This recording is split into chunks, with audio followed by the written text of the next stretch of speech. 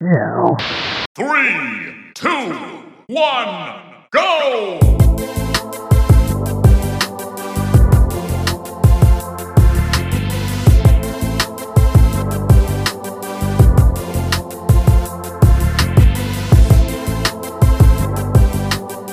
This is episode 71 of the Cool Down Time podcast. I'm your technical mess of a host, Pablo, and joining me is my co-host, the graphically impressive Marco, to talk about gaming's best and bootiest.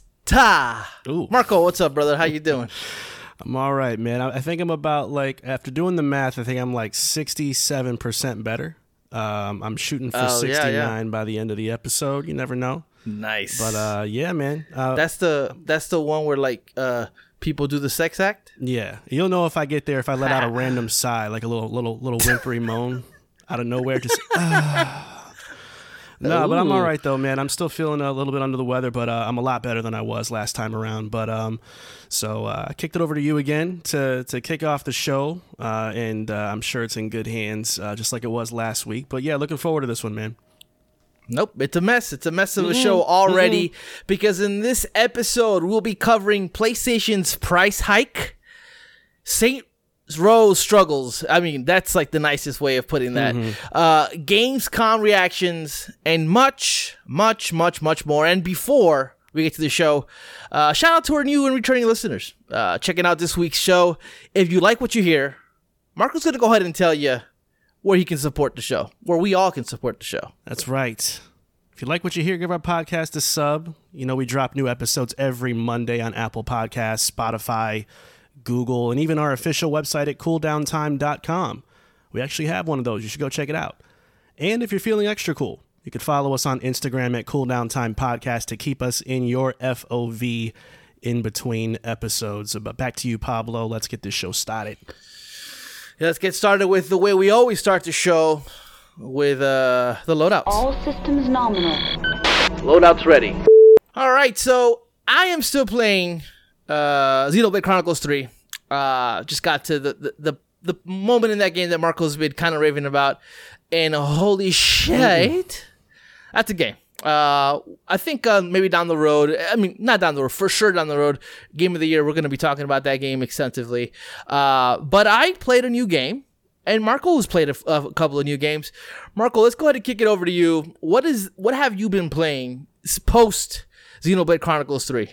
Man, it was hard. First of all, it was hard to get into anything after rolling credits on Xenoblade. I had that empty feeling. When it was over, I was devastated. I was I don't know what to do with myself. I downloaded a bunch of random stuff, and nothing felt good. I even went back and re-downloaded Xenoblade Chronicles 1.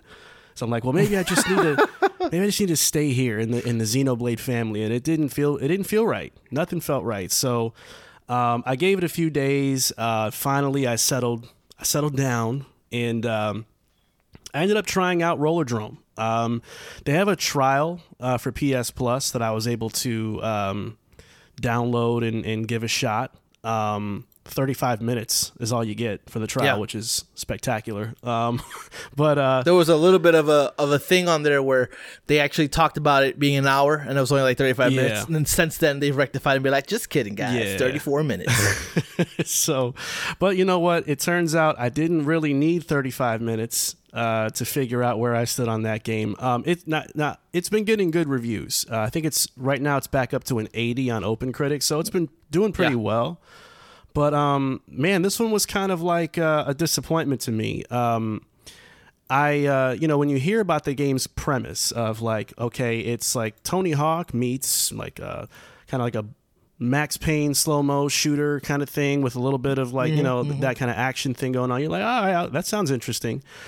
I didn't realize that is not at all what I want to do. My brain, my brain could not even handle those two things coming together. First of all, I just never got used to it at all. And on top of that, it just didn't feel all that fun. It felt kind of like a bullet hell sort of game after a while, almost like Returnal in a weird way, where it just felt all right, this is everybody's shooting at me from everywhere on this map. I don't feel like I'm really enjoying anything. I'm kind of frantic and zipping around, and I'm trying to grind on a rail and then jump off and shoot a guy.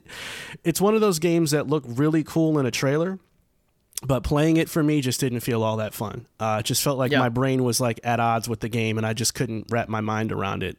So I bounced off of that really quickly.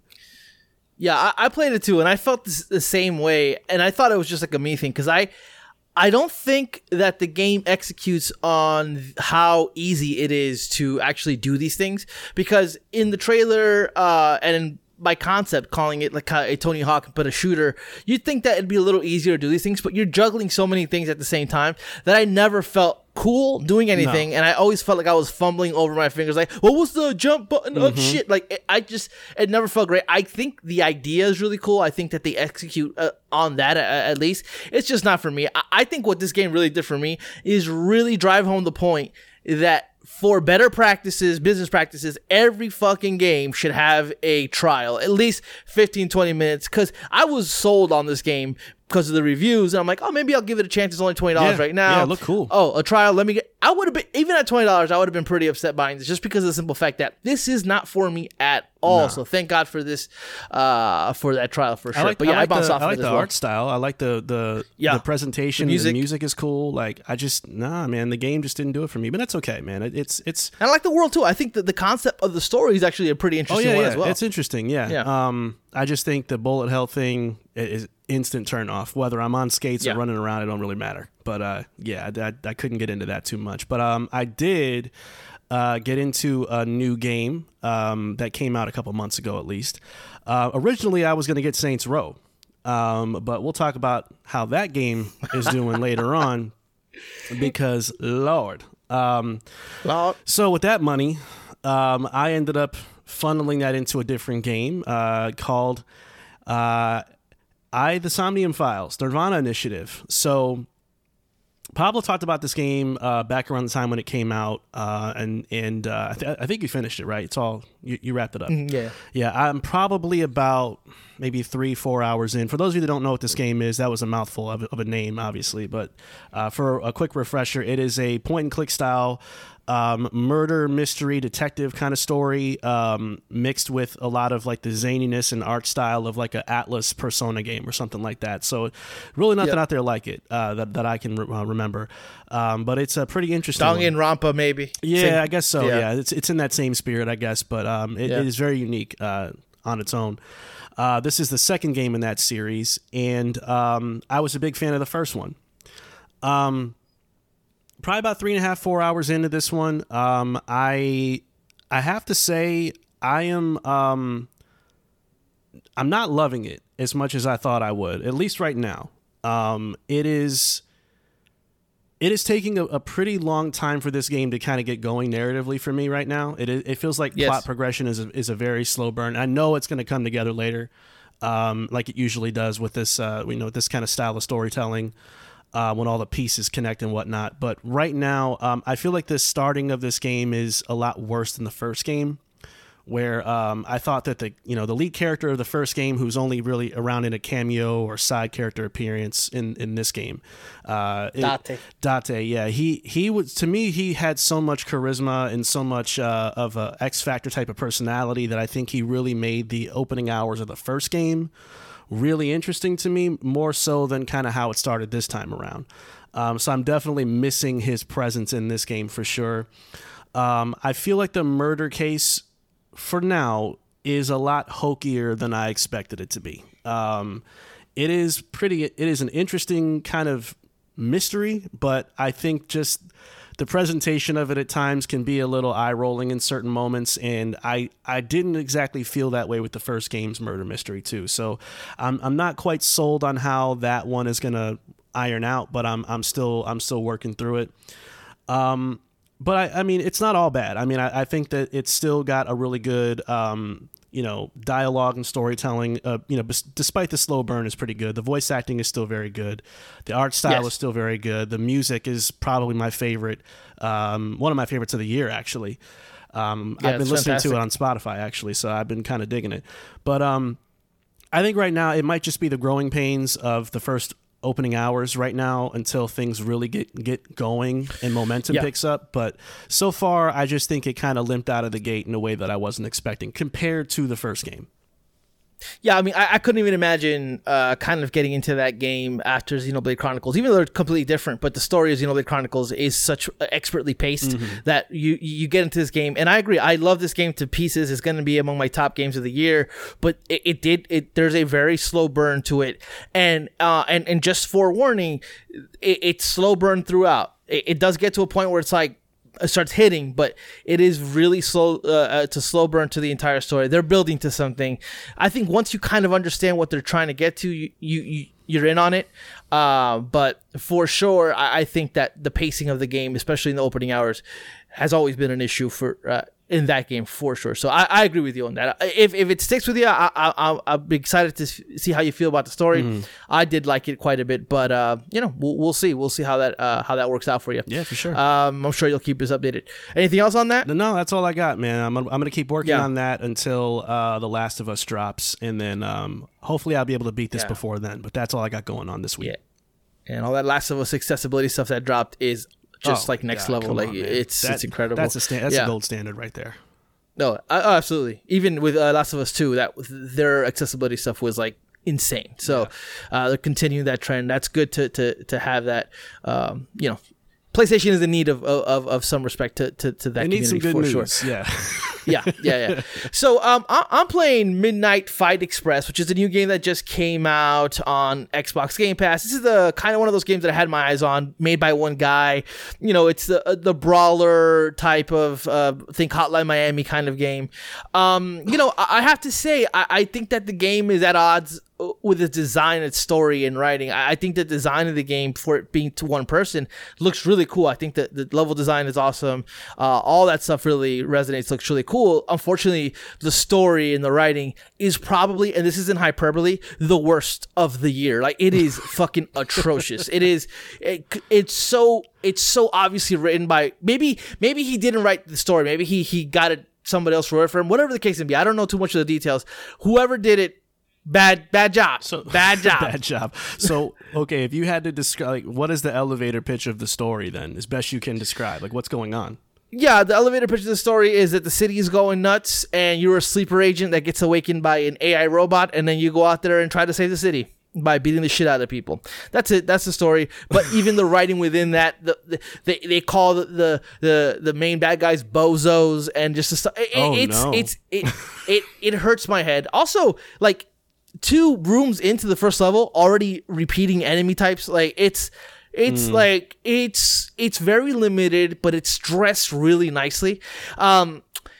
It's weird because I think that Midnight Fight Express does nothing within the genre to make it stand out. You got a year where Sifu came out, and that kind of changes the way you approach beat 'em ups and the hand-to-hand combat. There's none of that in here. Like, the Midnight Fight Express wants to do everything.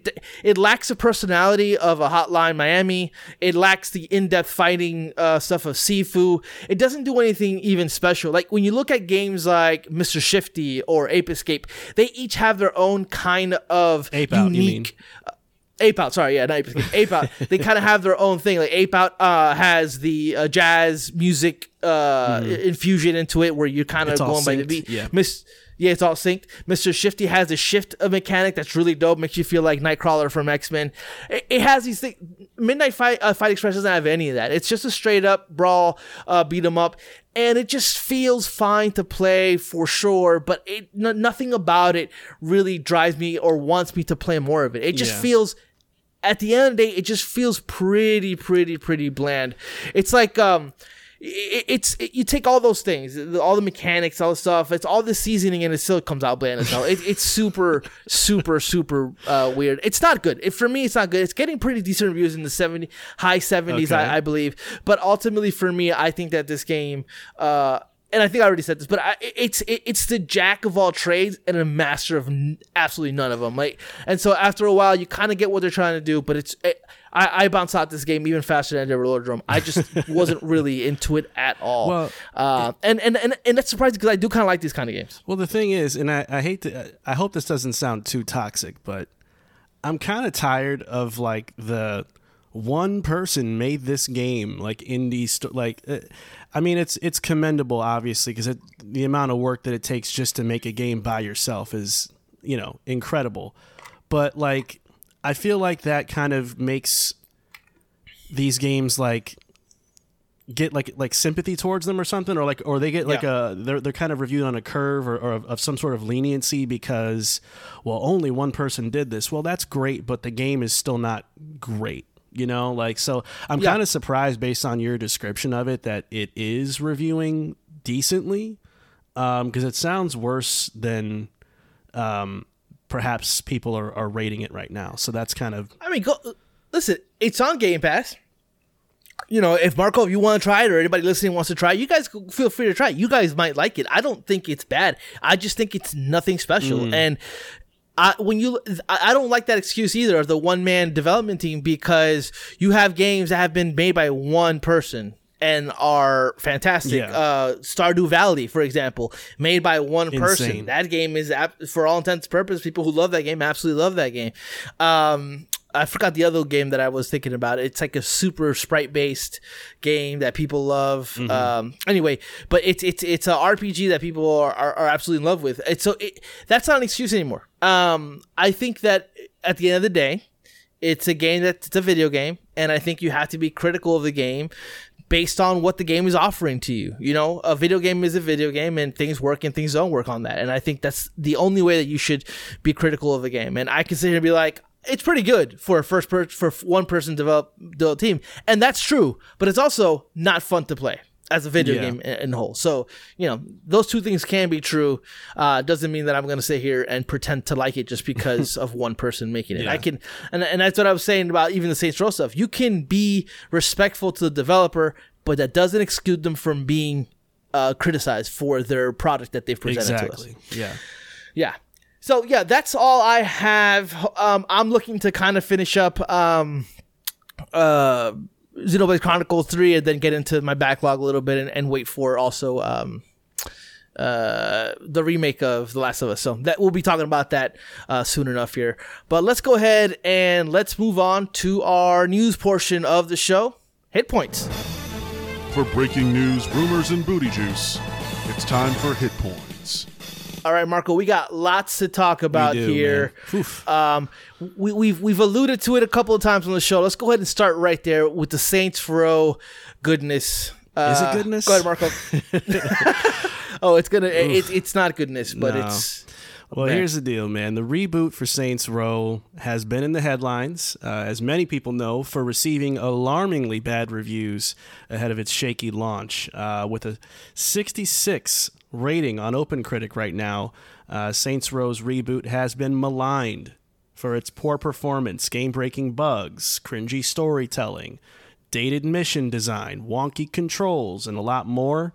And so really, this critical failure has led many to sort of call Volition's leadership and game-making chops into question because of this, and rightfully so. Mm-hmm. So I think, the question that I'd like for us to unpack, Pablo, is kind of thinking through what went wrong here and what this failure means for the future of Volition and honestly for Saints Row as a franchise. So what are your thoughts on all this, man?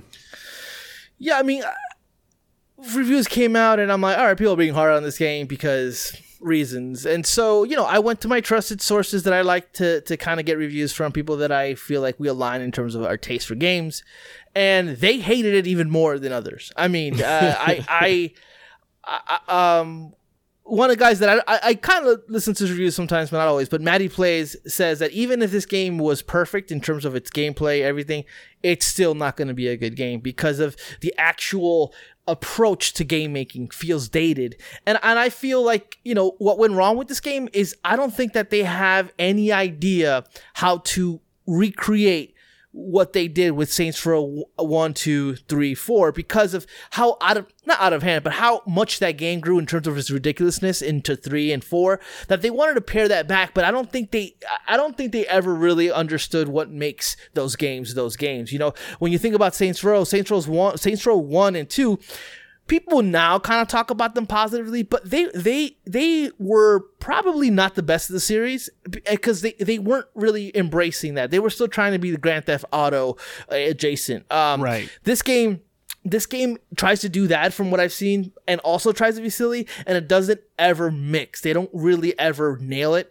So I think that Volition, in terms of its leadership, I think that it's time for, and I hate to say this because I don't want anybody to lose their job, but I think it's time for them to maybe do something else, find something else that's probably speaking to them, because it just looks like they're checking a whole bunch of open world boxes in terms of how to make an open world game, and don't seem like they really had any kind of passion to make a next Saints Row game. It just felt more like, okay, let's go down the list. Oh, this is a popular series. Let's make another one of these, and let's just check off these damn boxes. And that's exactly how this game feels. It feels, many have said it feels like a 360 game.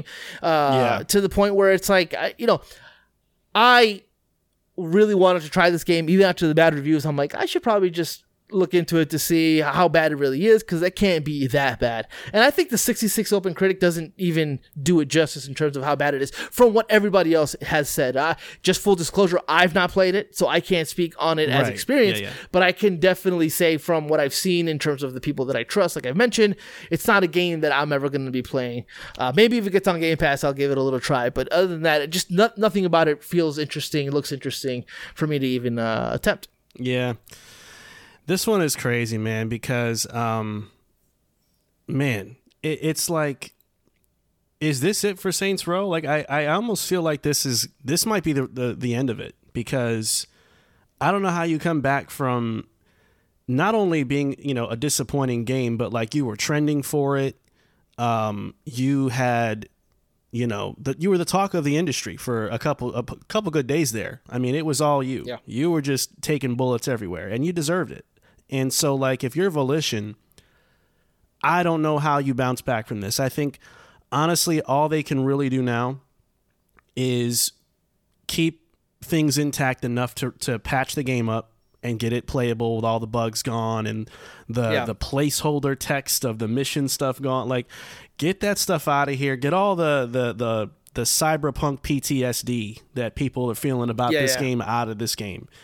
And then you got to get some people out of those seats. You got to get leadership out of those seats. Anybody in a director kind of role has to go. That is just, to me, that's unequivocally got to happen, because you have not only fumbled your biggest franchise, you've made Embracer's stock drop as a result of this. So now you're costing money with, all that kind of stakeholder stuff. And on top of that, you've kind of soured the community. So you can't just kind of let things rock after this and pretend like everything's fine. And that's what brings me to the Twitter account. Normally, I don't talk about, official Twitter accounts of anything unless they announce something or a delay or whatever. But this Twitter account for Saints Row talked so much cash for almost a year, or really ever since the game was first revealed. Kind of clapping back at trolls that were, or people that were not high on the reboot thing, or people that had legitimate concerns, saying, I don't know about this dialogue. I don't know about these characters. The gameplay doesn't look all that great, man. What's going on? And this Twitter account would like kind of be a little toxic in a way, and dish it back out in a way where it's like, all right, when this thing comes out, and if it fails like it's looking like it's going to do, I want to see what you do next. And now, of course, now they're pretending like they have not, seen a single review or anything like that. So they're just kind of going in blind, tunnel vision, heads in the sand kind of thing. And now they've kind of corrected their tone because they're embarrassed, and they should be. And the thing is, it's crazy. It's like they're still out there because they're the official sponsor to Gamescom. So, Gamescom is brought to you by Saints Row. Because we watch a lot of Gamescom, and it's like, it's like a dagger in the heart. It's like, that piece of shit trick. It's just so remarkably disappointing, man, because delay your game. Delay your game. Yeah. Delay it. The previews were bad. Like, you knew. Internal testing had to be bad. Like there was no way they were going to send this out in the shape it was in and thought, we're going to make this work. Like there's no way. Yeah. So just delay your video game, man. It's not worth it to have this happen to you. It's just not. I think they thought that this game wasn't 6 months from now still wasn't going to be any good. And I think that they had this partnership with Gamescom, and I think that this was the perfect time to release it for them. And then they did. And, even people have, like I mentioned, people have said, even this game is technically good, it's still actually bad because of just the game design and the world design and everything else. It was just like Agents of Mayhem. It was a polished turd, but it was still a turd. And this is an unpolished turd. So it's like, the needle's got to go up at some point. And so I think wholesale changes are necessary here. Let me ask you a question. Do you think there's a chance of this game getting a little bit of piled on? Do you think that maybe there's saving grace in the game? Do you think that maybe there's something about the game that if you play it and it's technically fixed, that the game actually isn't half as bad? Because we've run into that a lot of times in the industry where people do like to pile on to things. And Cyberpunk, if you never played it, you'd think that Cyberpunk is a terrible game. Mm-hmm. And Cyberpunk had its issues, but it was an incredible RPG. I don't think that Saints Row is an incredible open world action game, but is there a saving grace here? Is the game better than what they're saying it is? But because the industry loves to pile on, that we're seeing a little bit on that here. It's a genuine question. Yeah, I don't hard. know. It's hard because we haven't played it, so it's hard to say. Right. But like, I can see that from the premise of making this a reboot, just in and of itself, and you came back with a game that feels like it's right from the 360 era. You didn't really reboot anything. You just kind of took this gang thing called Saints Row and you put it someplace else. So even if the game was in a good space technically and with optimization and all that, like, it's still as a premise is bad because you really didn't reboot anything. So I think the pylon is deserved because fundamentally it was a bad call. And it's technically, in terms of its actual video game design, very bad. And and even with like the story and things that are fan servicey, you plucked those out for the sake of this reboot. So now there's not a lot of even that nostalgia to connect back to. So I think on every level it was a mishandling, and it's such a shame because this should have been an easy win. When this first got announced, I'm like, I don't see what they can really get wrong here.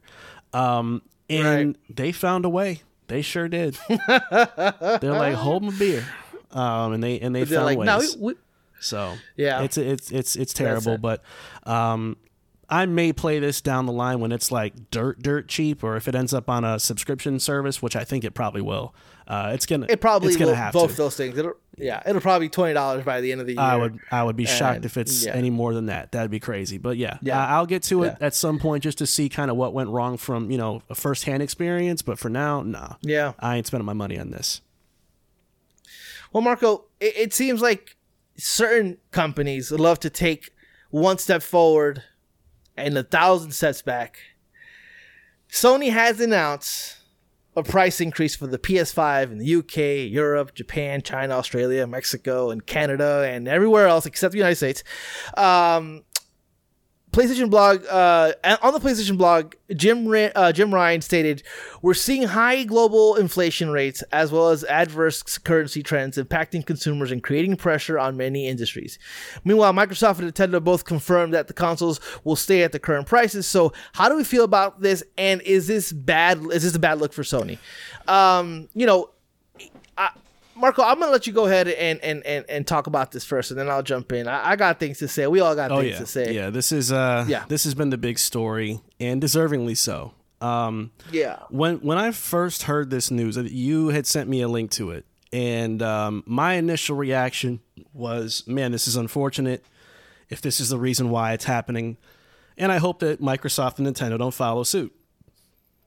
And they didn't follow suit, and they were like, no, we're not doing that. Yeah. And slowly but surely, as I sat with this news more and more, I got more and more sour about it.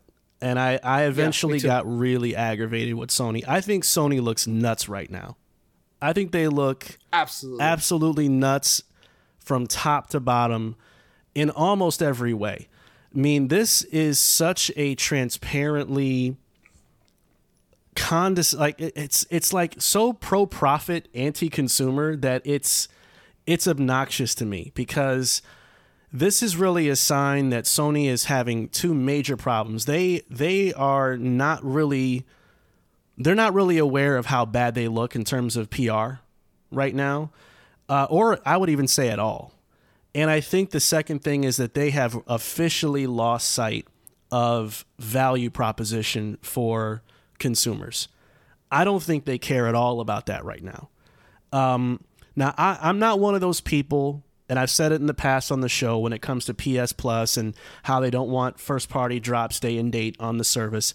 I didn't really mind it too much, but it was like, oh, man, that sucks. Because I understand, people are still buying the games, so there's not a reason for them to need to go do that. This is different for me, though. People are already having a hard time accessing this console and being able to buy it because of the shortages, right? And scalpers doing what they're doing. So it's bad enough as it is. So people that have been waiting to get one are now getting screwed because of it, which is already awful as it is. Now you're doing that. On top of that, you're saying actually over on the US side, we just don't really care to do that because we want to stay competitive with Xbox right now. That's basically what's going on. So now you're not even sticking to your core principle for wanting to do this because you want to make an exception in the places that actually matter most to you. So now you're picking favorites, right? So, and then thirdly or fourthly, I don't know what number I'm on now. It wasn't too long ago where they had a financial call and they stated pretty directly that they were making a profit on every unit sold for PlayStation.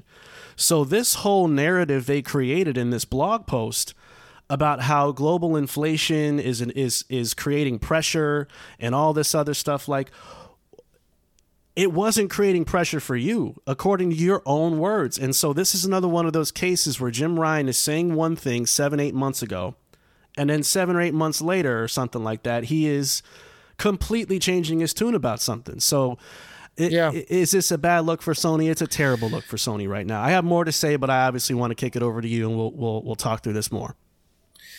Yeah, I just think for me, it's one of those things where the disconnect between this side of the world and Japan's portion of Sony, like they are notorious for just not giving a flying fuck about the consumers. Like most people, I have like a deep distrust of any big corporation. So seeing Sony do this, I question if not a question. I am pretty sold on the fact that they're taking advantage of the current economical landscape. The economy around the world is reeling. Inflation is at an all-time high. And I find it super hard to believe that the $50 price increase is a necessity for Sony, that it's a sink or swim, kind of approach. Really what this is, it just feels like Goodfellas to me, where they're evoking the economical approach of fuck you, pay me, because that's exactly what it is. It's if you don't have a PS5, because you probably don't, because it's super hard to find, guess what? Now you have to spend more money. Now, a lot of people are like, well, it doesn't affect me because I'm in the US. But this affects more people than not, because Japan alone has more people than us, or that part of the country alone. So if Sony needed to adopt a $49.99 price increase to stay afloat, then there are much bigger problems on the horizons. But that's not the case. Sony's out here spending billions of dollars on acquisitions, all that stuff. And at the end of the day, it just, like you said, it seems... They look absolutely terrible. And then you couple that with the fact that the people within their own industry, Xbox and Nintendo, their industry contemporaries are not in doing this. You know how bad you look? The fact that you're the only company out of the big three that's increasing prices, but yet you're talking about being the tastemaker, the industry leader, and you're out here so obviously using that and resting on those laurels to fucking increase the price and increase your profit. Like, how much more are they making? Like, it's a pure power play. They see the situation, they see what's going on in the economy, and they're taking advantage. It kind of almost feels like the whole COVID situation. A lot of companies, with, I'm sure that COVID has evolved, but they delayed the game and they blame that a little bit. So it kind of feels like that, but only to like the 10th degree, because now you're fucking with people's pockets. I think this is absolute horrible, and I always thought that Sony's customer relation was always fractured. It's not the thing that they are always looking to make better. They're all about making money, which is fine. That's okay as a corporation. But when you're getting to the point here where you're literally taking money out, making people pay more than what they should just because you can, you're bullying them into that shit, and that is absolutely horrific. Like, a mom and pop, my mom and pop taco shop next door just raised their tacos 75 cents. I get it. They're mom and pop. You know what I mean? But we're talking about Taco Bell.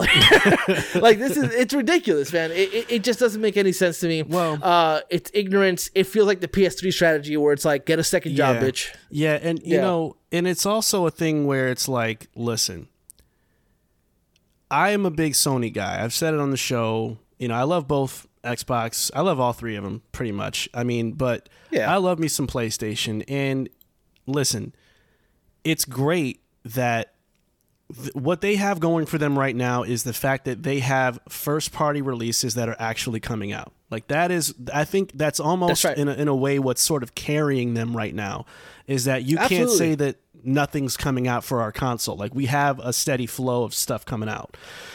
But I almost feel like if that's all you have going for you, it's almost like the reverse argument that I have about Xbox. Like, it's great that you have Game Pass. It's not great that your first-party games are not coming out on time, and I've maintained that. That's right. This is almost the other way around. It's great that you have games coming out, but now you're damn near gouging your your user base, and you're punishing people in a way, in a roundabout way, for not being able to get a console before your price increase, So yeah, I mean, it's easy for us on the American side of things, especially if we already have the console, to go, oh, well, I mean, that's not a me problem, but it is, because guess what that makes me think is going to happen when PSVR 2 comes out, and what's that price point going to be now? It feels like a signs of things to come, because how about the new controller, DualSense Edge that's coming out? How about games? Are games going to be $80? Like, it just feels like the beginning of something that is not going to go over well. And I question whether or not they'll revert this. I don't think they will, but they might, especially with Nintendo and Xbox out here be like, no, what the fuck? We're not doing that. They came back quick with that. They were like, we're not even going to let you wait on that and wait and see. Like, no, we're not doing that.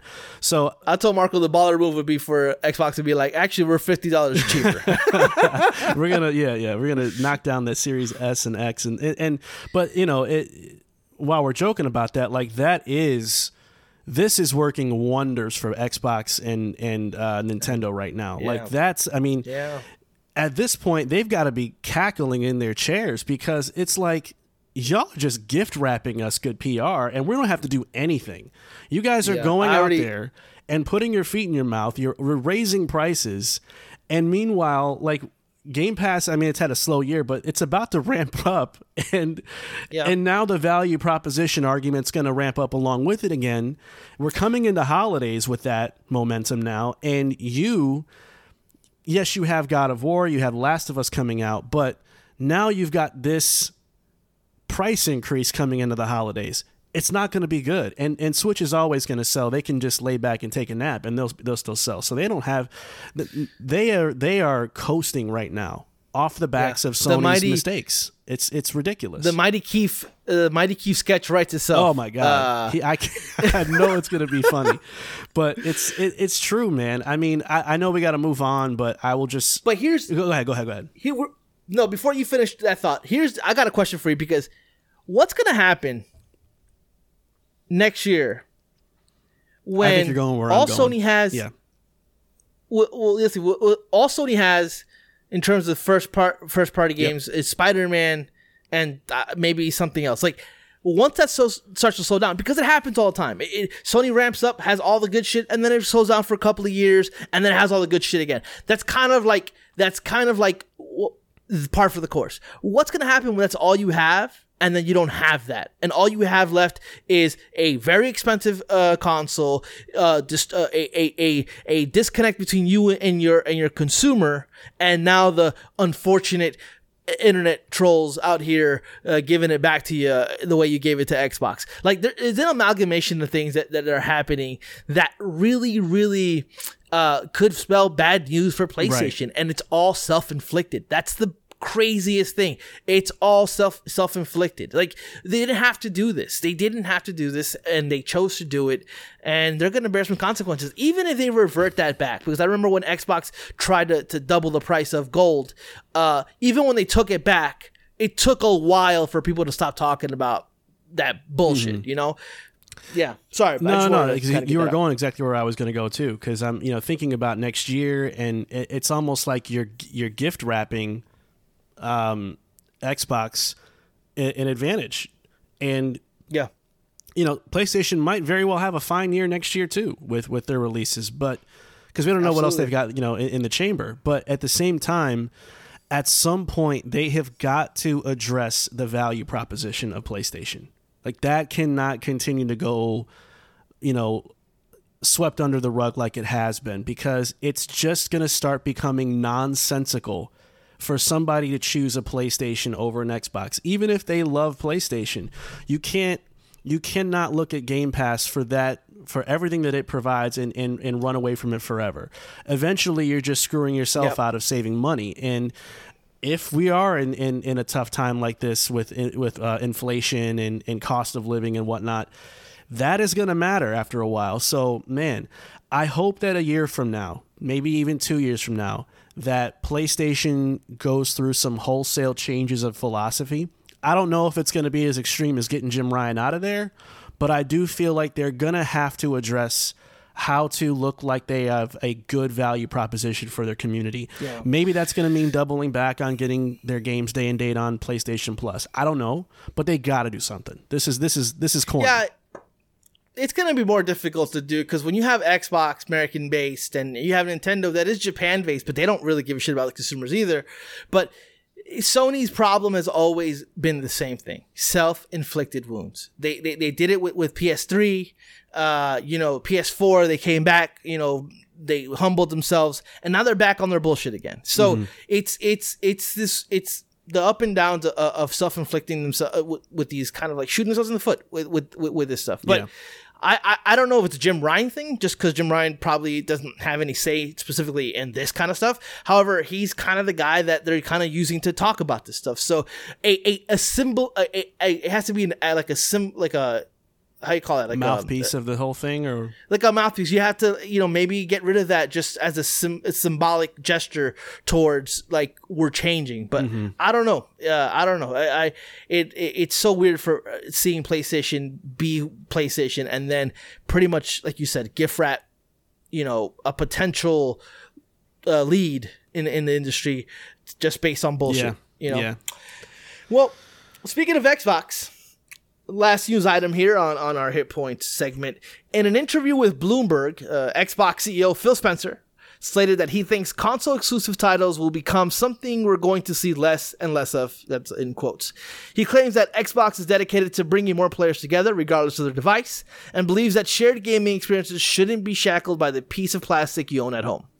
How do we feel about Phil Spencer's statements and the future of console exclusives? Marco, what do we got? Yeah, I mean, I think the Bloomberg interview is obviously convenient timing, right? Convenient. The Activision Blizzard acquisition, in process right now. I think putting Phil Spencer in, putting him in a place like this so he can talk through these types of things outwardly makes sense from a PR angle, and it creates some level of, albeit forced artificial reassurance that, hey, we're not going to be villains as soon as this deal closes, kind of thing.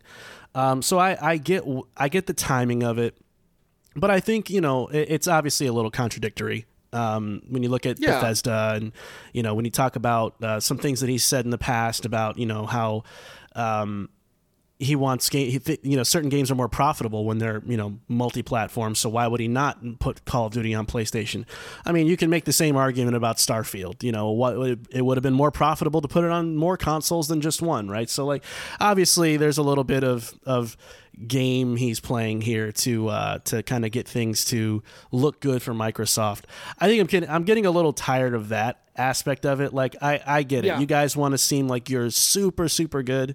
And you're doing the right things, for gamers right now. We just talked about that with value proposition. Yeah. But I think this interview to me was just more of like, looking good out in the public and trying to, uphold the good guy image of Microsoft so that this whole deal can close. But as far as his actual principle about the whole, believing gaming shouldn't be shackled by pieces of plastic, I mean, who wouldn't say that? I mean, I would agree with that, 10 times out of 10.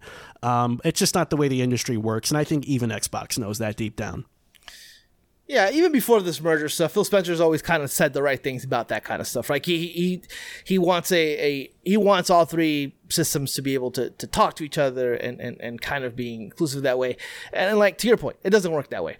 Personally, I don't want to hear Phil Spencer talk until this acquisition happens, because everything he says, be it the most just a tweet or even like an interview of this, it's all for kind of putting those people who are responsible for approving this at ease a little bit, kind of hearing him say the things that they want to hear just because based on the complaints that they've gotten.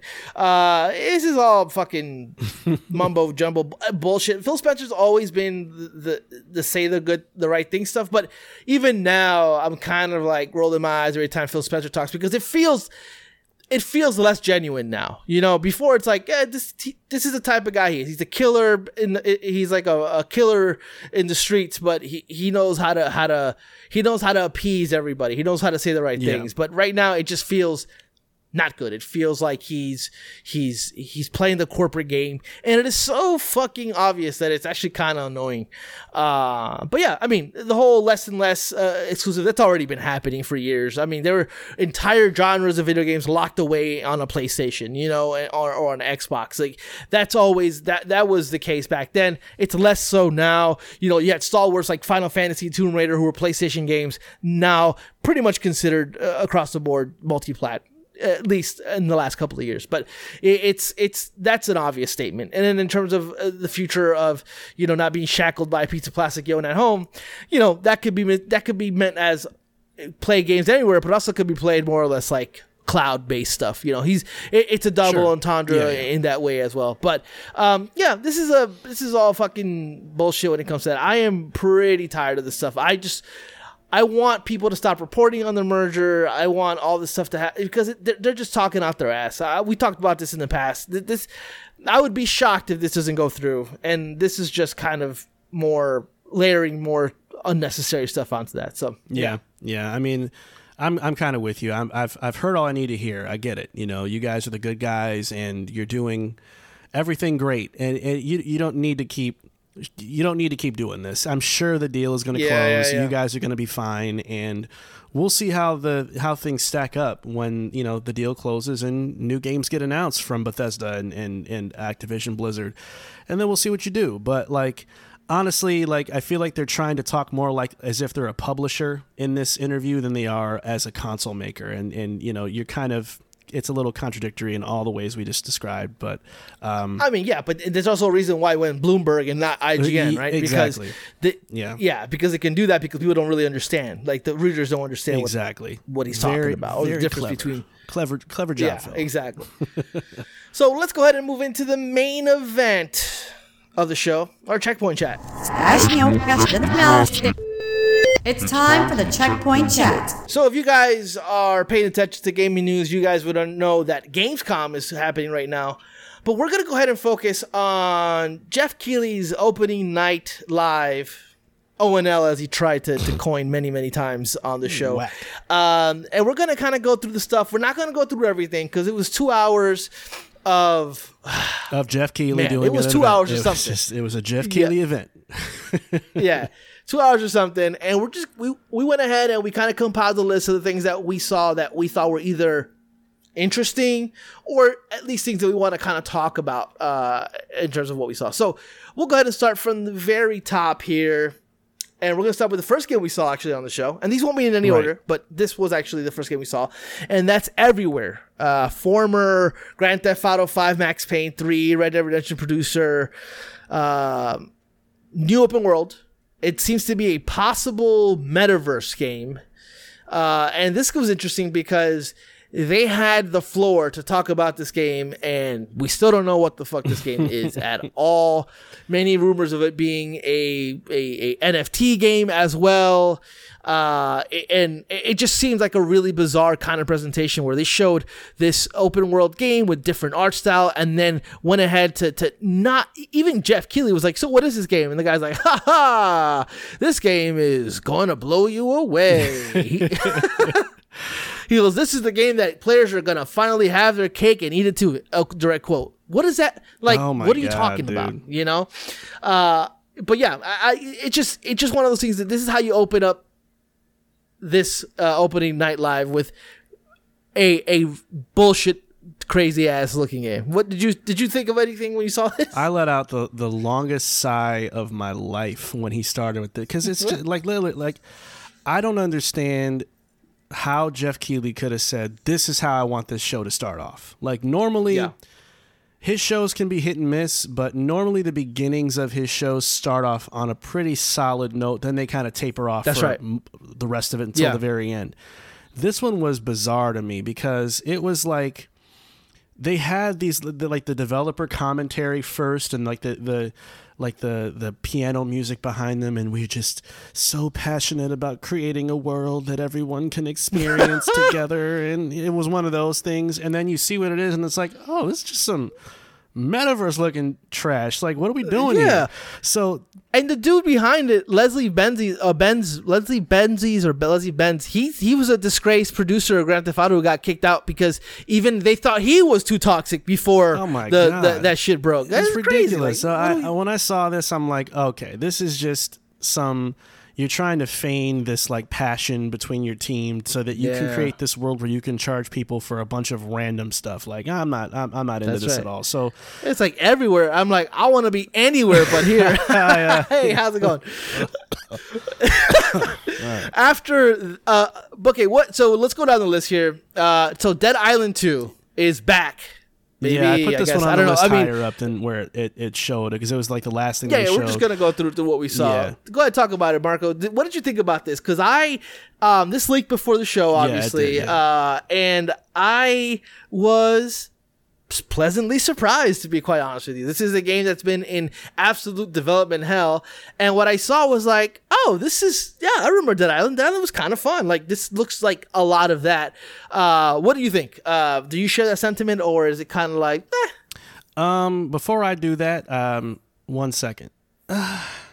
Sorry, that means that I'm now 69% better. I just wanted to provide that update if you were following me at the beginning of the show.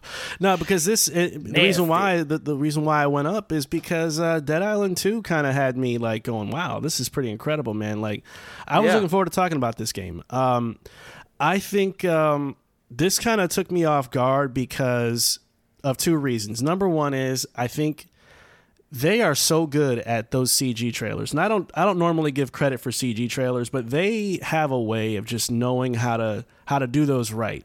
And it did a perfect job of explaining the kind of what, the developer said when they brought her up on stage. Like the irreverent tone of this game was perfectly captured in that initial CG trailer.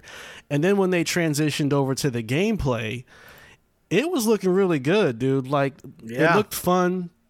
It does obviously share some similarities in some ways to Dying Light as a series, minus a lot of the parkour stuff. But I think what they are kind of leaning more towards is like, we're not going to make you like the most nimble guy or girl that can jump around and do whatever, but we can give you a really fun assortment of things you can kill zombies with, kind of like Dead Rising in a way. Exactly. I literally have bullet points as Dying Light and Dead Rising. One. Yeah. So I thought it looked great. I think visually it looks cool. The art style looks cool. There wasn't really anything about it that I looked at and went, I don't know about that though. Like everything that they showed seemed really solid, and they also seemed like, hopefully this is not just the way they made it seem, but they came at this as if we really put a lot of time into polishing this the right way. So it didn't feel like one of those vertical slice trailers where you're just seeing the best of it, but there's a lot of jank going on, kind of like a Saints Row thing. Like, it actually felt like they are in a very good space with the development of the actual game. I would love to know the story behind Dead Island 2 and why it took like half a decade for this game to show up again now. And it looked really cool. I bet you restarted development somewhere along the road. But the first Dead Island and Dead Island Riptide, I remember, were pretty good games. I think they did a lot of what this game was doing, but this looks like to the next level of that. Like they went all out, and I thought it looked great. It's coming out February 3rd, so 2023 is looking to be crazy. But yeah, man, I was, if you would have, gun to my head, is Dead Island 2 reveal going to be good? No, I would have said no. I mean, why would it be? I mean, and it shocked me. Probably the game of the show for me in that sense. But maybe we'll pick that at the end of once we go down through all this list. Next game on here that we want to talk about is The Expanse, a Telltale series. They show some pre-alpha footage, and they've since then said that the game is coming out summer 2023. Marco, what did you think about this? Telltale's back, baby. You're so stupid. Something's really wrong with him in the brain, y'all. No, I mean, I think this looked pretty good, actually. I'm not going to lie. Yeah. It seems like they are doing a really good job of capturing the essence of the show, which is really nice. But I do think that they are doing a pretty good job, from what I saw anyway, of kind of trying to make it their own, kind of like they usually do when they take a license like this. And I was pretty intrigued about it. I think the cinematics looked really interesting. The emotionality through their art style comes across very well with facial expressions and whatnot. And I think that they're onto something here. So ever since this got debuted, I was like, I don't know, man, this looks kind of good. And this, even though it was pre-alpha, I think what they showed was actually really impressive. So I got my eye on this one. How are you feeling? Yeah, I mean, the show itself is kind of like Game of Thrones in space a little bit. A lot of political stuff going on, a lot well-written stuff. So this kind of seems like an ingenious IP to pick up and make a Telltale game, because it works. It has the action portion of it. It has the intrigue. It has the conversational aspect. It has all that stuff that the show has, the book has, and now transferring to this kind of game, fantastic. Any other studio would have made this a straight up like Gears of War type of game. The fact that it's Telltale Games and it's going to be able to kind of capture all the things that makes the Expanse. So I'm super pumped about this. It looks great. Now the next game on the list here, I'll admit it looked good, but I'm never going to play it. And that's New Tales from the Borderlands, coming out this year, October 2022. I don't think they gave a date. The thing that pissed me off about this shit is they have developers, producers, writers, artists, all working on this game, and Jeff still picked fucking Randy Pitchford to come out and talk about this shit. I mean, dude, I don't get it. This guy has continuously shown to be just shitty dude. They found like a hard drive with like a porn on it. It was like underage porn, but he was trying to learn a magic trick. Just accusations of him stealing money from the company, to a whole bunch of crazy shit. And this man still is on stage. Jeff Keighley's still having this guy. What a fucking weird way to pitch this game, one. And two, we here at the Cool Down Time podcast are not fans of Borderlands. We don't like Randy Pitchford either. So, this doesn't really do much. I just kind of wanted to bring that up, and I'm the one that added it on the list because I wanted to be like, hey, just in case we haven't said it, fuck Randy Pitchford. Man, Jeff putting him on stage to me is, man, that kind of bothered me a little bit, actually. I don't really care about the game either. I don't really want to talk about the game, but I just think Jeff Keighley's in a weird spot. I understand that when it comes to like the Game Awards, it's partially funded by Activision Blizzard, so he had to kind of watch his words there when he was dealing with the initial blowback from all the accusations and stuff with Bobby Kotick. And now you're bringing now you're bringing Randy Pitchford on stage too. Like, what are you doing, bro? Like, I understand you want to make sure that Jeff Keighley's never met an elbow he won't rub with an elbow. You know what I mean? He just never. It doesn't matter. I love that. It does not matter where you've been, what you've done, how bad of a person you are. Oh, come on stage and tell us we're really looking forward to your game. And like, you can't do that with everybody, man. I'm sorry. It's cool that you wanted to have this on the show, but you should. I mean, if Randy Pitchford was like, you got to either put me on stage or we're not going to feature this game on your show, you get the game off the show. You'll be fine. Yeah. You're still Jeff Keighley. You can't do that, man. I'm sorry. But this guy should be blacklisted from being on anybody's stage. I hate to say it that way, but it's just how it is to me. Yeah, I don't know how involved Randy Pitchford even is on this game. He doesn't really get involved too much in creative stuff here, so I don't know. That seems super weird to me that he's on here at all, but it is what it is. We're moving on from that shithead and this game that people tend to like, but we don't. Next game. Let's talk. Let's get weird, guys. Yeah, this one's about. Do you like Pinocchio? No, it's actually about. It's actually about Pitchford. It's the lies of Pitchford. Yeah, the lies of Pitchford, lies of Pablo, the lies of Pinocchio, or better known as Lies of P. Originally announced in 2021 with this weird trailer, now shows off a gameplay trailer, and it's coming to Game Pass and consoles in 2023. I'm gonna say something, Marco. Does this game look good? It actually kind of does.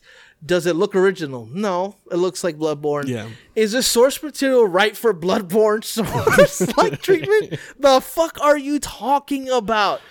Oh man. I don't get this game. I mean, I think artistically it looks cool. It does look like Bloodborne. It looks like another one of those Dead Souls Bloodborne-esque games that can be hit or miss, never reach the level of greatness that are from Software games to begin with. So it is a super weird.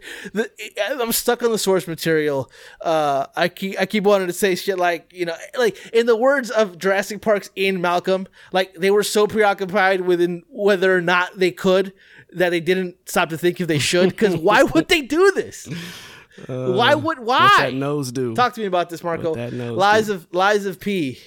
I would, if this was a game where you could interview Master P and catch him in a lie, then I'd probably be more excited than that than what I saw here. I don't know, man. I really don't know. I don't know what they're going for. I feel like this is one of those like.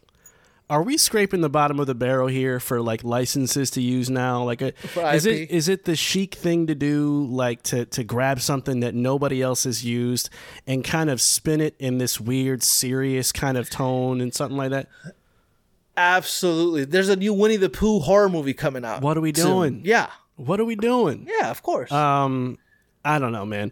It's on Game Pass, so yeah, I'll try it. But I literally don't even know how to feel about this. I don't know how to feel about it. It just looks to me like a mix of Bloodborne with a little bit of like a Dishonored art style, Greedfall looking art style kind of thing, and none of it makes sense to me whatsoever. So, I think if you want a fair shake on the game in terms of kind of really understanding what this game is, watch that trailer.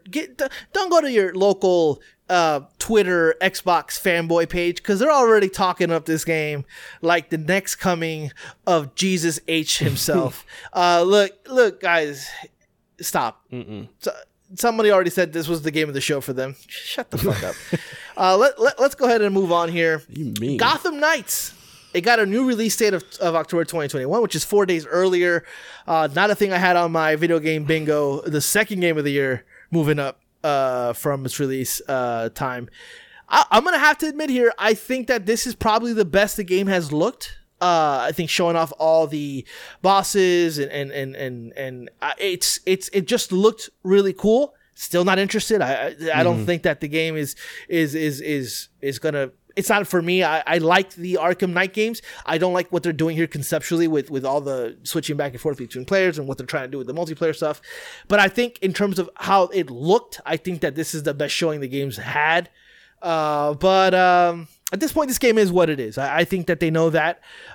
And I think people will love it and people will hate it. I honestly think this game is the epitome of like 7.5, 8, 75, 78 in terms of Open Critic. Me too. Yeah, what did you think? I mean, it was a cool trailer because it was more cinematic than anything we've seen. That's right. And I'm with you there, but I can't get that gameplay out of my head, dude. That stuff looked bad. Yeah. When they had it on IGN or wherever it was, I was like, that's right. This looks horrendous. This looks so slow and kind of just the lumbering movement of the characters. I'm like, what is this? So I think they just need to get this out.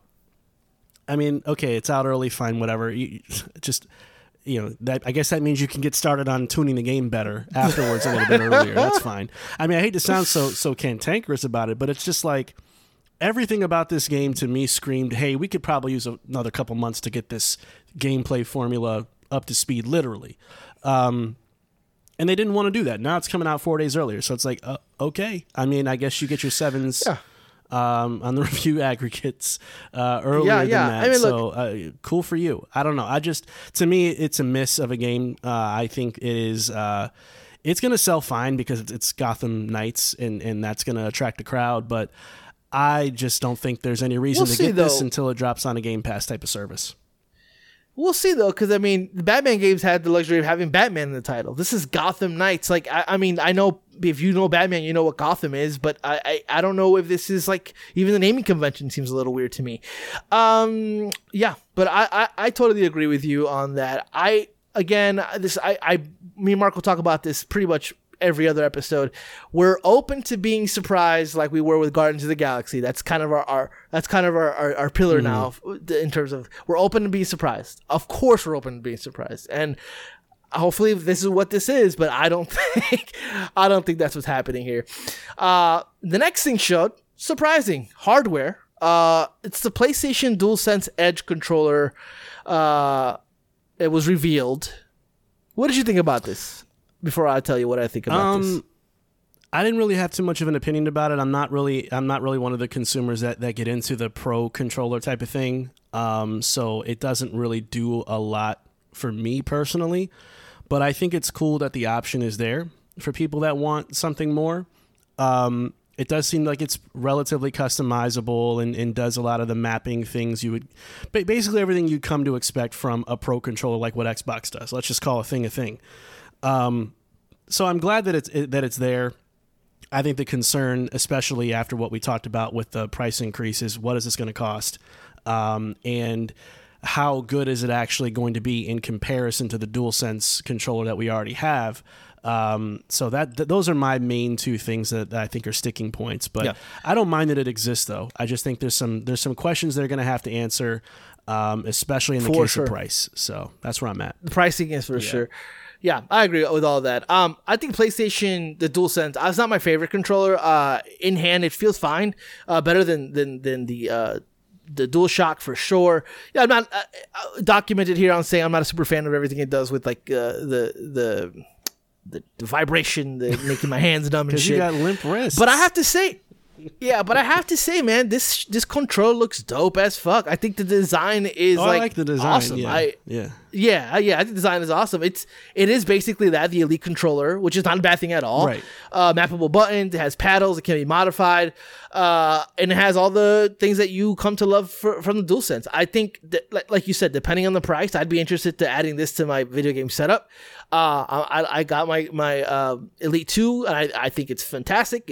I like the heftiness. It feels great. I hope that this feels the same way. That nice little weight, that premium feel to it. Because PlayStation does have a little bit of an issue with premium feeling things. I think like the 3D audio headphones suck. I think that the camera shit, like just weird stuff that the PS5 has in terms of like its accessories.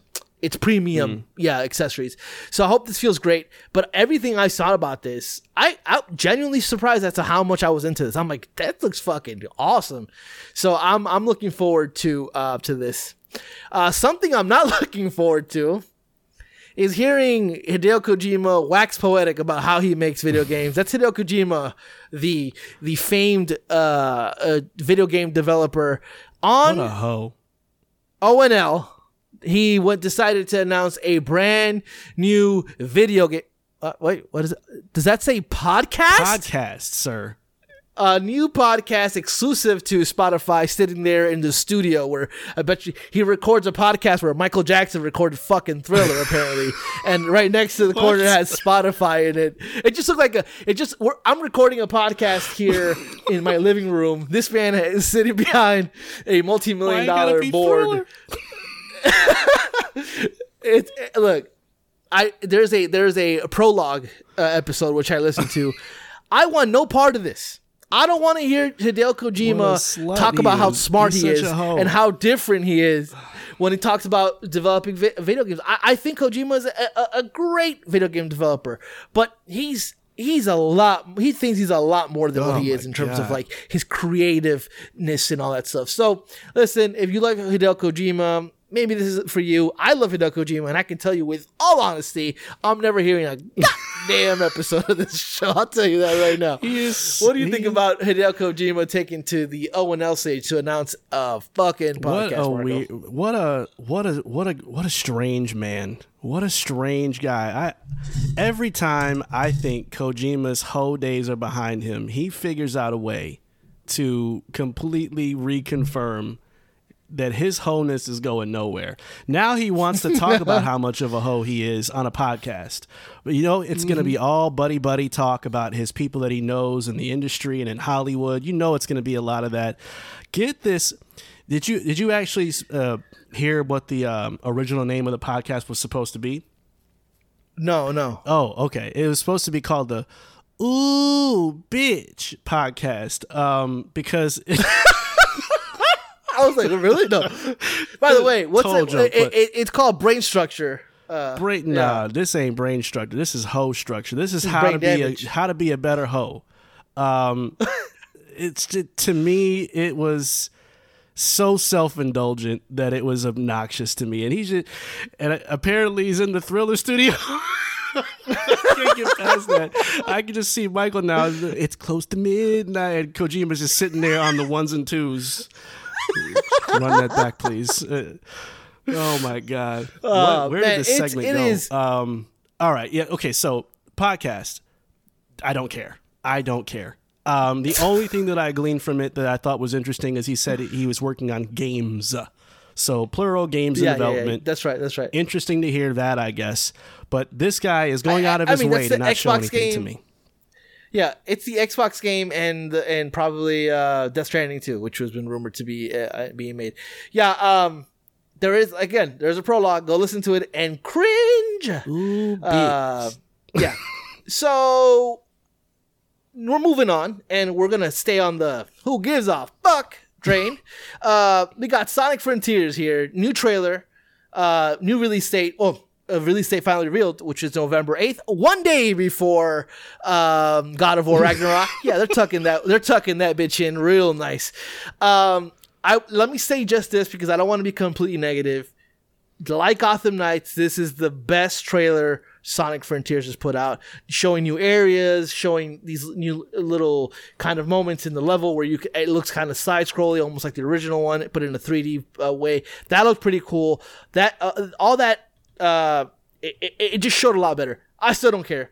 And the fact that they're releasing it a day before God of War, oh man, they know what they're doing. Because regardless of what happens with the game, whether it's mediocre or it's bad, nobody's going to be talking about it unless 24 hours later when the biggest game of the year releases. It's astounding that this game, how uninteresting this game looks, and the fact that it's coming out the day before God of War. I can't get over that. That's insane. Marco, what do you think? Well, did you hear also, and this isn't a setup for a joke, this is actual. Apparently, apparently it's going to be called Sonic Ooh Bitch. Apparently the one of the zones in Sonic Frontiers has one for one been copied and pasted from a previous Sonic game called Sonic Unleashed. So they're basically rehashing level designs from their old games and kind of passing it off as this is something new. So fans caught on to it. And somebody on Twitter posted a comparison video, and it's currently at over 43,000 likes. So people have been seeing this. It's just the perfect representation of the complete dumbfounded stupor that the Sonic team is in when they make Sonic games. And I don't care how good this trailer looked, to be honest, because what's behind it is what we saw when IGN first revealed it, and when we find out things like this. It's like just absolute bare minimum effort. Barely any thought gets put into doing something truly original. It's just such a gratuitously, like, let's just do a Breath of the Wild for Sonic kind of thing, and let's just try to sneak in some stuff we've already kind of done in the past here, almost one for one, and let's try to pass this off as something new and get it out this year. I see no benefit to why this game is even out in November. I don't get that at all.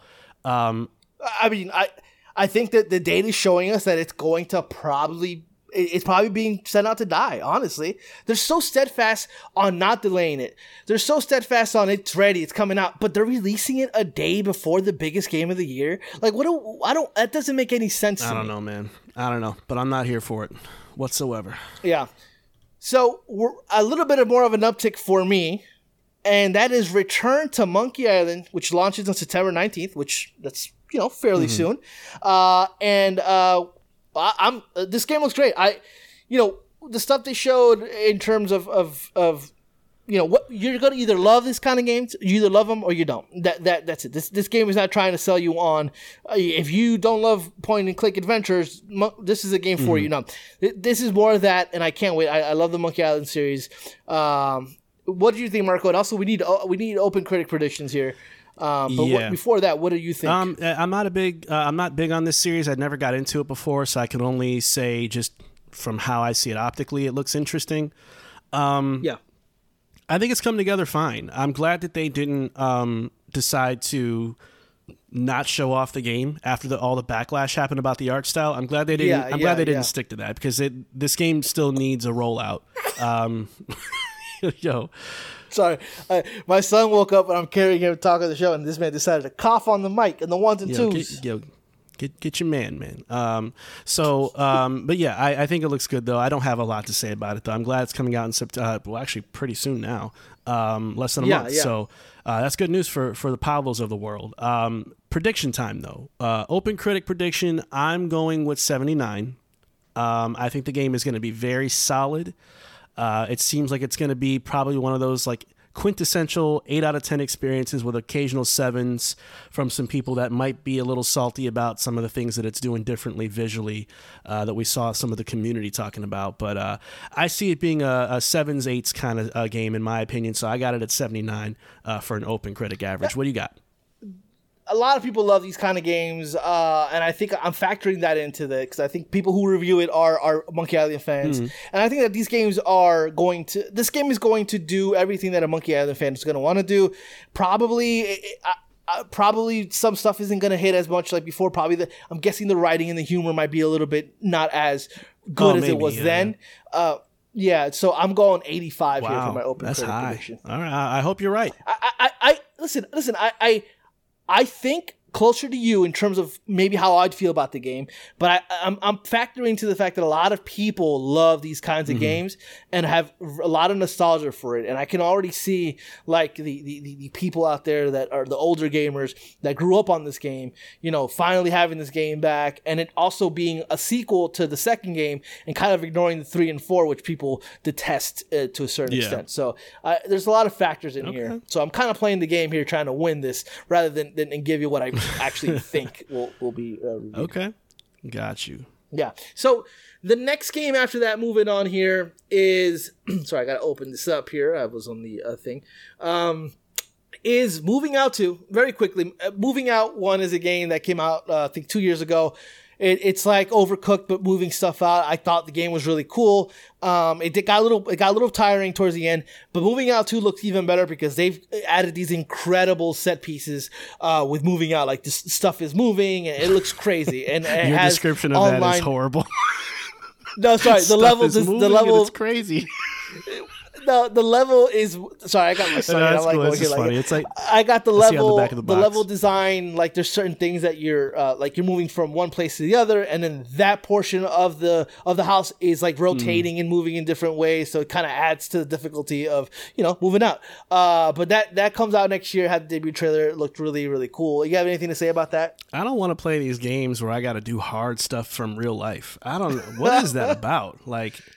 Did you ever play like Overcooked or Moving Out, the first game? I never played either, to be honest with you. I was like, as I worked in the restaurant business for like 11 years, I'm like, I don't want to play that. I don't want to go through that in a video game, let alone like I just got off work. So I was like, nah, I'm cool on that. I don't know if it's on Game Pass or not, but I would be interested to play in this game with you because it is fun.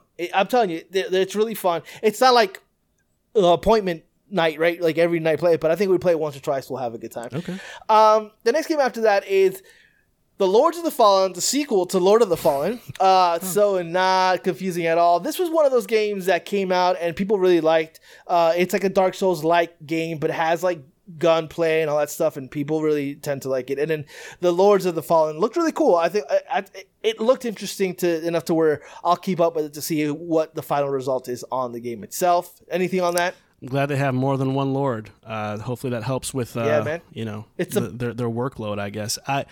Work-life balance. You got to have it. I have no opinion about this at all. I didn't really care for or was interested in the first one whatsoever. So this one is kind of one of those games where I'm like, yep, I expected that kind of thing to be shown here, the Jeff Keighley thing, because it's just sort of that meandering franchise that I think some people really, really are like hardcore into, but it's like in that cult classic-y sort of bracket of things that just doesn't do anything for me personally. But in that way, I do appreciate games like this being shown because it's not all about the huge AAA games that we were talking about. They are catering to certain, certain audiences out there. So that's really cool. Next game after that is Hogwarts Legacy, new gameplay story trailer.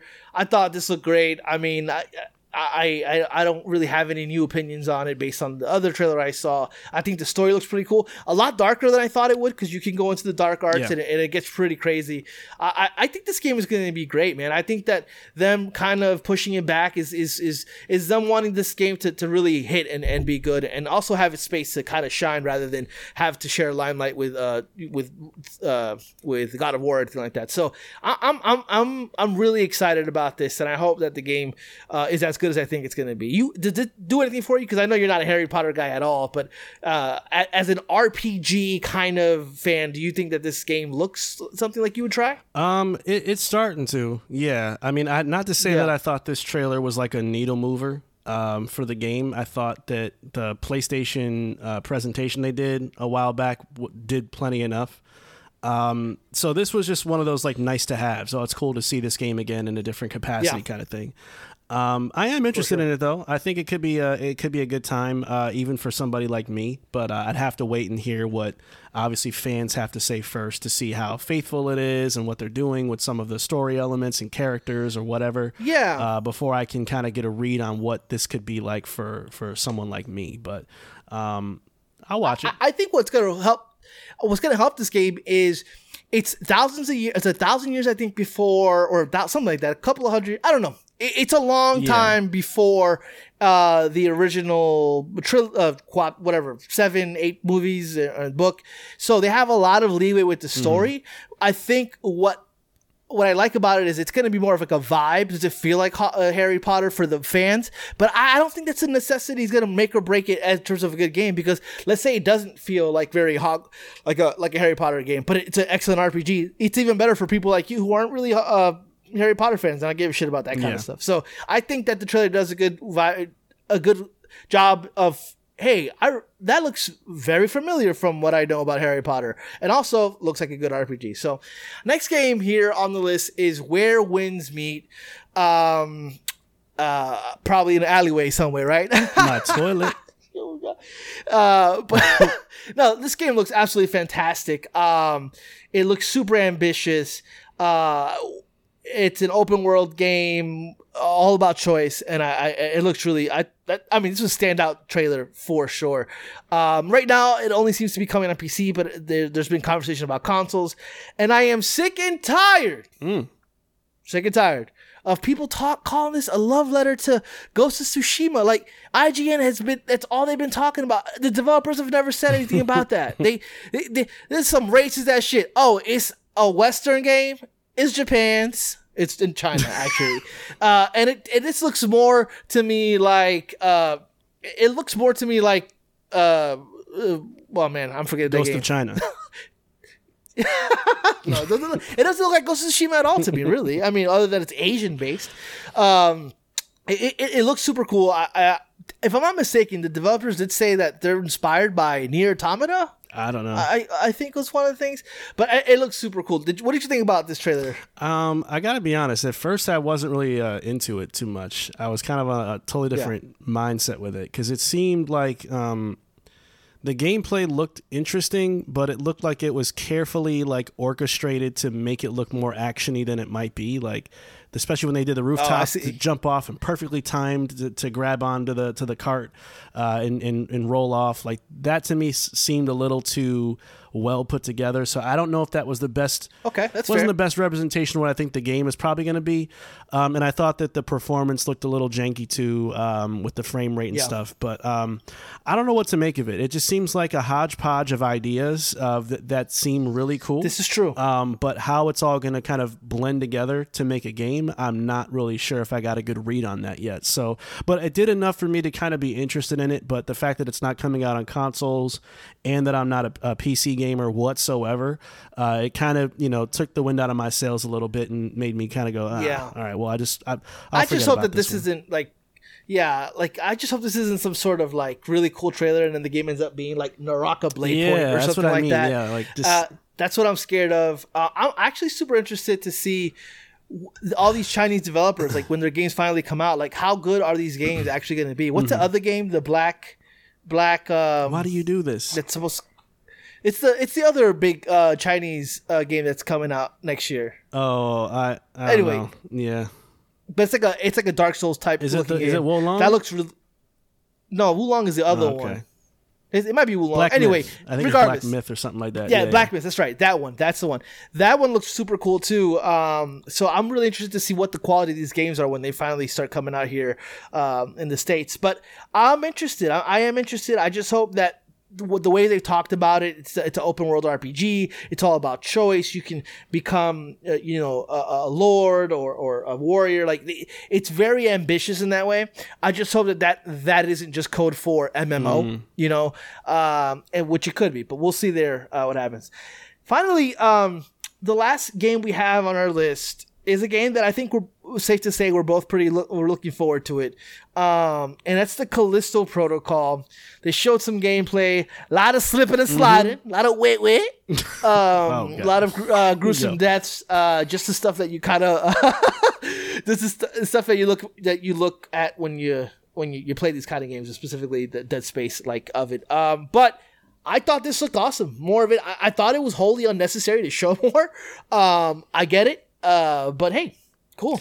Yeah, it looked I'm great. still. I think this is the last time we could really do what's seeing this game. I think we get it now. Yeah. It's gory. There's going to be the crazy deaths and all that stuff, and things are going to be very horror-y. So I think at this point, leave it alone. Let it. I think people who are in, and there's no reason to see any more of it now. It's almost like what Hogwarts Legacy was to me with the trailer. It's like it wasn't a needle moving trailer for me at all. It was just like, here's another thing that we're doing, and they almost described it in a very douchey way before they showed the clip of like it's gonna be bloody, gory, and guts. You're gonna love the way this ends. Yeah, it's like it almost reminded me like back in the day when Gears of War was a new thing. And like Cliff would get on stage, it's going to be grittier, gorier, better than ever. All right, bro, relax. I had that same feeling when he was describing what we were going to see. Like, get ready for dismemberment, guys. Like, all right. To be fair, Cliffy B always probably hears, "All right, bro, relax," like every other day of his life. I mean, he punched through a wall with a real life chainsaw gun. Like, what are we doing, man? But same feeling here. It was just kind of like all right, yes, I know it's gonna be gory. I think that's all kind of the industry right now. The industry, besides the first party games, I think there's something going on, man. There's not a lot of interesting things coming out. So I feel like I was telling Marco this in text. I feel like this Open Night Live is I put it on Jeff because he put the show together, but he put together what he could. And I think that's just something that's happening now with the industry. So much uncertainty in the future, that they showed a lot of stuff coming out this year. And they had a spotlight games like Lies of P and talk about moving out and games that we'll see what happens. Even Return to Monkey Island, games that are really we wouldn't see on a showcase floor like this. The industry's in a weird spot right now. If you had to pick your standout game of the show, what would it be? I'd probably have to give it to Dead Island 2. Runner up probably be The Expanse for me. I thought those two really looked good. They were like trust building trailers that I think really either put me at ease about concerns or stigmas that I had, or it just kind of reaffirmed that like, okay, that project is on the right track from what I'm seeing so far. Everything else to me was just kind of one of those, and I just said it now with the Callisto Protocol, is one of those like, okay, I know kind of things where it's like, all right, got it, cool, okay, fine. It was like that feeling all throughout, with a couple of like the weird like, what the hell is Eliza P doing here kind of moment. Yeah, so exactly. That's all I really had for it. Yeah. The Callisto Protocol is probably the game that I'm looking forward to the most. That's not named God of War, but I think that the game of the show for me was definitely Dead Island 2 for sure. Anything else? Do you want to put a grade on this at all on O&O? I'd probably put a C- on this one if I had to choose. I think it was a pretty nothing show for a good portion of it there. It started off weak with the everywhere thing. That was just, to me, that was a terrible way to start. It's terrible. But I do think that there were some pretty interesting things they showed. But again, it was just more of like a known commodity thing for the most part, with a couple of exceptions, and Kojima working on Thriller with Michael Jackson, according to you. Factoring the 2-hour fucking showtime, the fact that you said everywhere opened the show, and then there was lull, and then they showed Liza P, and then shit like that, and they brought Randy Pitchford on stage, and it's all this shit. I'm gonna go D+. And I love Dead Island 2. I thought that was a great way to close it. But again, a lot like The Last of Us remake, it leaked before, kind of taking the wings out of its tail a little bit. So the wind out of its sails a little bit. So I'm going D+. He got to figure some shit out with this. And I know that Gamescom isn't like E3 or anything like that. But, I mean, if you're going to promote this, hour, 30, 40, 45. Just something that's not 2 hours of nothing. Like, no, we had a Kojima talking about a podcast. Your son looked at you like, why are you like that? He don't like. He don't like. I don't think he's giving you an A for your hosting performance, but I'm gonna give you an A for what you did here. I think you did a fine job, sir. Well, thank you so much, and I appreciate all of you who listen to our nonsense week in, week out. But that's gonna wrap it up this week. That's gonna wrap up this week's show. Until next time, be sure to give our podcast a sub if you enjoyed this, and don't forget to follow us on Instagram at Cooldown Time Podcast, so that will always be in your FOV. Thanks for listening, and we'll see you next week.